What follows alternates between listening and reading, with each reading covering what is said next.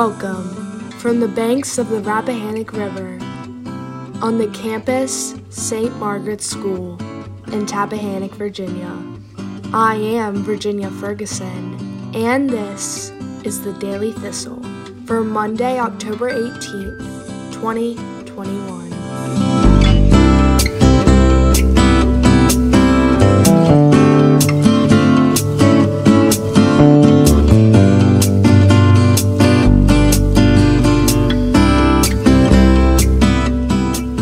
On the river today, the sun will rise at 7:19 a.m.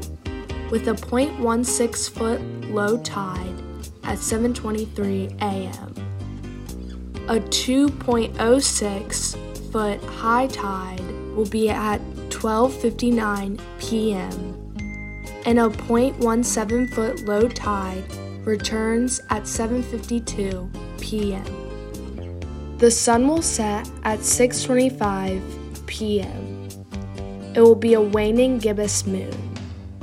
In weather today, it will be sunny with a high near 69. West wind 7 to 11 miles per hour. Today, St. Margaret's is enjoying a day off from classes following a successful fall family weekend that found the school open to school events for the first time since COVID began. We will be sharing some sounds from the weekend, but today we continue the story of St. Margaret's School as we celebrate our centennial year. With the acquisition of Brockenbrough House in 1935, the school deepened its connection to the history of Essex County and our nation. The Brockenbrough House has been witness to many of our nation's major events, even prior to its founding. The house was built on land purchased from Robert Beverley of Blandfield in 1763 by Archibald McCall, a prominent Scottish merchant. In 1766, the house was the scene of a demonstration protesting the Stamp Act. Archibald's wife, Catherine Flood McCall, was pregnant with her youngest daughter. Catherine at the time, elder Catherine, died in 1767, presumably due to the residual trauma of the protest. The younger Catherine and her sister were sent to England during the Revolutionary War. She returned to the United States and was admired by many suitors, most notably Robert Hunter and Joseph Hadfield from England.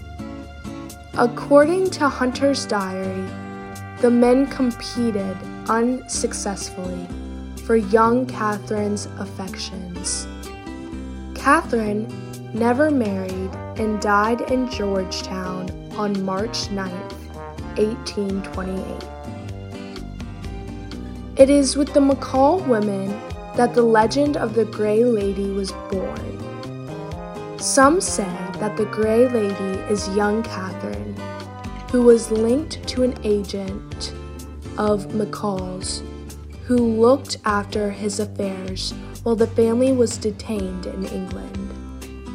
According to legend, McCall forbid marriage between the two.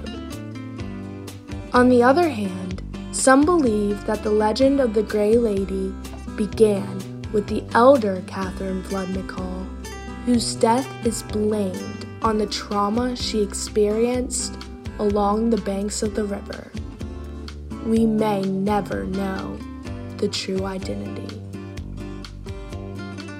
So ends today's installment of our St. Margaret's history. This week, our admissions office is on the road to Kentucky and Tennessee. Our head of school is also traveling to the Lexington, Louisville, and Atlanta, visiting schools and alumni. As we travel the nation, we will share reports from the road. So stay tuned as the Daily Thistle continues to grow and evolve. Remember, you're listening to the nation's only independent school newsfeed. From the banks of the Rappahannock River, here from the campus St. Margaret's School in Tappahannock, Virginia. As you grow in age, may you grow in grace. In debentures of quality and dubious integrity, the small town eyes will gape at you in dull surprise when payment due exceeds accounts received at 17. Live from the campus of St. Margaret's School in Tappahannock, Virginia, I am Virginia Ferguson, and this was your Daily Thistle. Have a great week. Of Valentines that never came, and those whose names were never called when choosing sides for basketball. It was long ago and far away. The world was younger than today, and dreams were all they gave for free to ugly duckling girls like me.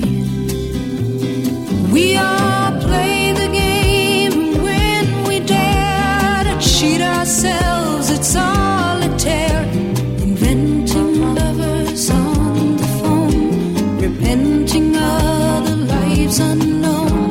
They call and say, come dance with me, murmur vague obscenities.